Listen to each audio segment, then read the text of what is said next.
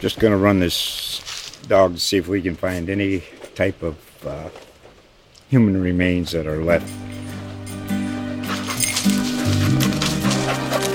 Listen to Where Secrets Go to Die, The Disappearance of Derek Hennigan. From the Detroit Free Press, a new podcast set in the woods of Michigan's Upper Peninsula. Available on Apple, Spotify, Freep.com, or wherever you get your podcasts.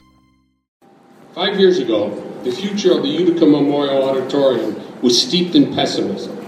Now, as the Adirondack Bank Center and host to the Utica Comets, the facility is a community jewel once again, and an asset that draws thousands of people to this community with a tremendous economic impact.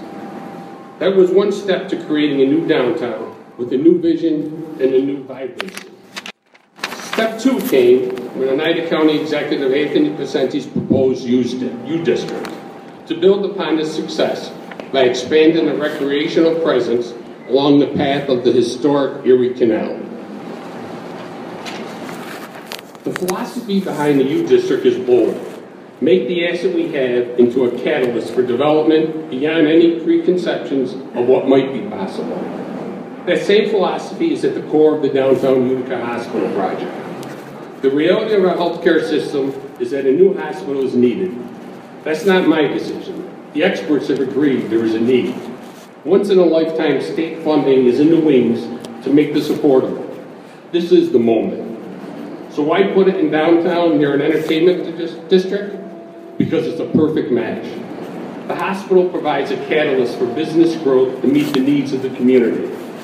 Just as buildings that sat vacant for years became prime spots for loft apartments, once our downtown revival began, there will be a competition for good office space and professional buildings in parts of downtown that have waited for years for something good.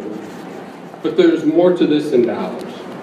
Many of us lived in this area where downtown Utica was the most special place in the world.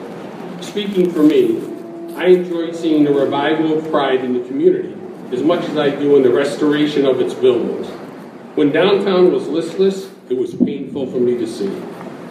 Now look at what takes place here every day, and consider how much vital and vibrant downtown Utica becomes with the completion of the U District and the building of the new hospital. That's just not building renovation, it's community transformation.